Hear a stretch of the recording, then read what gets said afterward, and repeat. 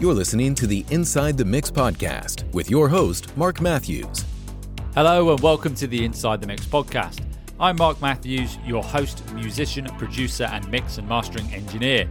You've come to the right place if you want to know more about your favorite synth music artists, music engineering and production, songwriting, and the music industry.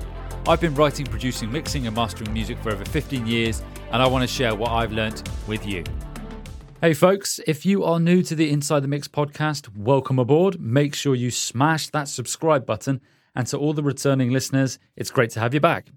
Welcome to episode 1 of the 5-day Audience Growth Accelerator Challenge. Now, you've probably heard me banging on about this at the beginning and the end of podcast episodes for the last 2 or 3 weeks. And hopefully you would have signed up to the challenge. So what am I doing? I'm rolling out a special series of podcast episodes dedicated to growing your audience on social media. So it's a deviation from the usual topics, but it's one that I think is particularly important as in conversations with you, the listeners, on social media, etc., growing an audience and content creation is one of the biggest pain points. And I think this is a pivotal thing for us to cover.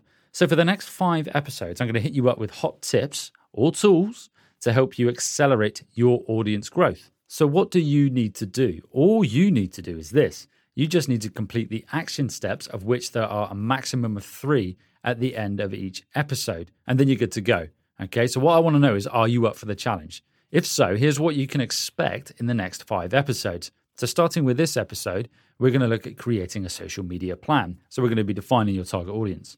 Then we're going to look at social media trends and how we can use them to create content. Then we're going to focus in on Reels and TikToks and best practice in terms of structuring content. And then we're going to look at understanding CTAs or call to actions and how we can use them. And then finally, we're going to look at probably the most pivotal part of this in being social, as it is social media. So in today's episode, of which it is episode 1, we're going to be starting with the first topic of this mini-series, this challenge, which is creating a social media plan and figuring out your target audience. So let's dive in. So the first thing we need to do when we are creating our audience avatar is to think, we want to get a clear picture basically of their likes and dislikes and what kind of content they want to see. So once you've done that, once you know that, you can create content that speaks directly to them.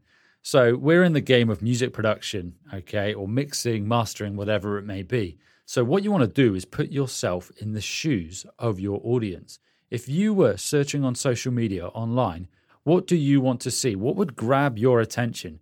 Okay, what would make you think, you know what, I want to follow this account. I want to see more content like this. Because what you don't really want to do is just sporadically put content out there. For example, it's great putting out videos of your music, but you really want to grasp the listener. What do you want to see? What would make you, the audience, watch one of your videos? Would it be a behind the scenes look at creating music? Would it be something funny attributed to the song? Would it be behind the scenes where you're actually talking about you as an individual? Think about what you want to see. Put yourself in the shoes of your audience. And from that, you can then get a clear picture as to what content you should be creating to draw those people in. Drag's probably the wrong word. You don't want to start dragging people, but to really draw them in. Think of the content that you would want to see. Okay? What really sparks your interest, and from that you can start to generate. So what I suggest you do is get a piece of paper and a pen if you want to go old school, or use something like Google Docs and just start writing down, or maybe scroll through social media, check out some accounts and see what stands out to you, what grabs your attention. Just scroll through Reels on Instagram. I'm probably going to say Instagram a lot because it is the main platform I use, and I'll go into more detail further in this series as to why.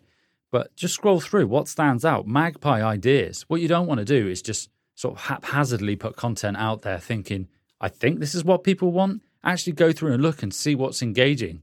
See what you've commented on most in the past few days. So that there is how you're going to create your avatar. So as I said, get a piece of paper and a pen if you want, or a ring binder. Let's go totally old school. Or just use Google Docs and start brainstorming, or mind mapping rather, all of the content ideas you think your audience would want to see, and start there. That's tip number 1. So the next tip is this. Think about, where does your audience hang out online? Is it on Instagram? Is it on Facebook? Is it on TikTok, Discord, wherever it may be?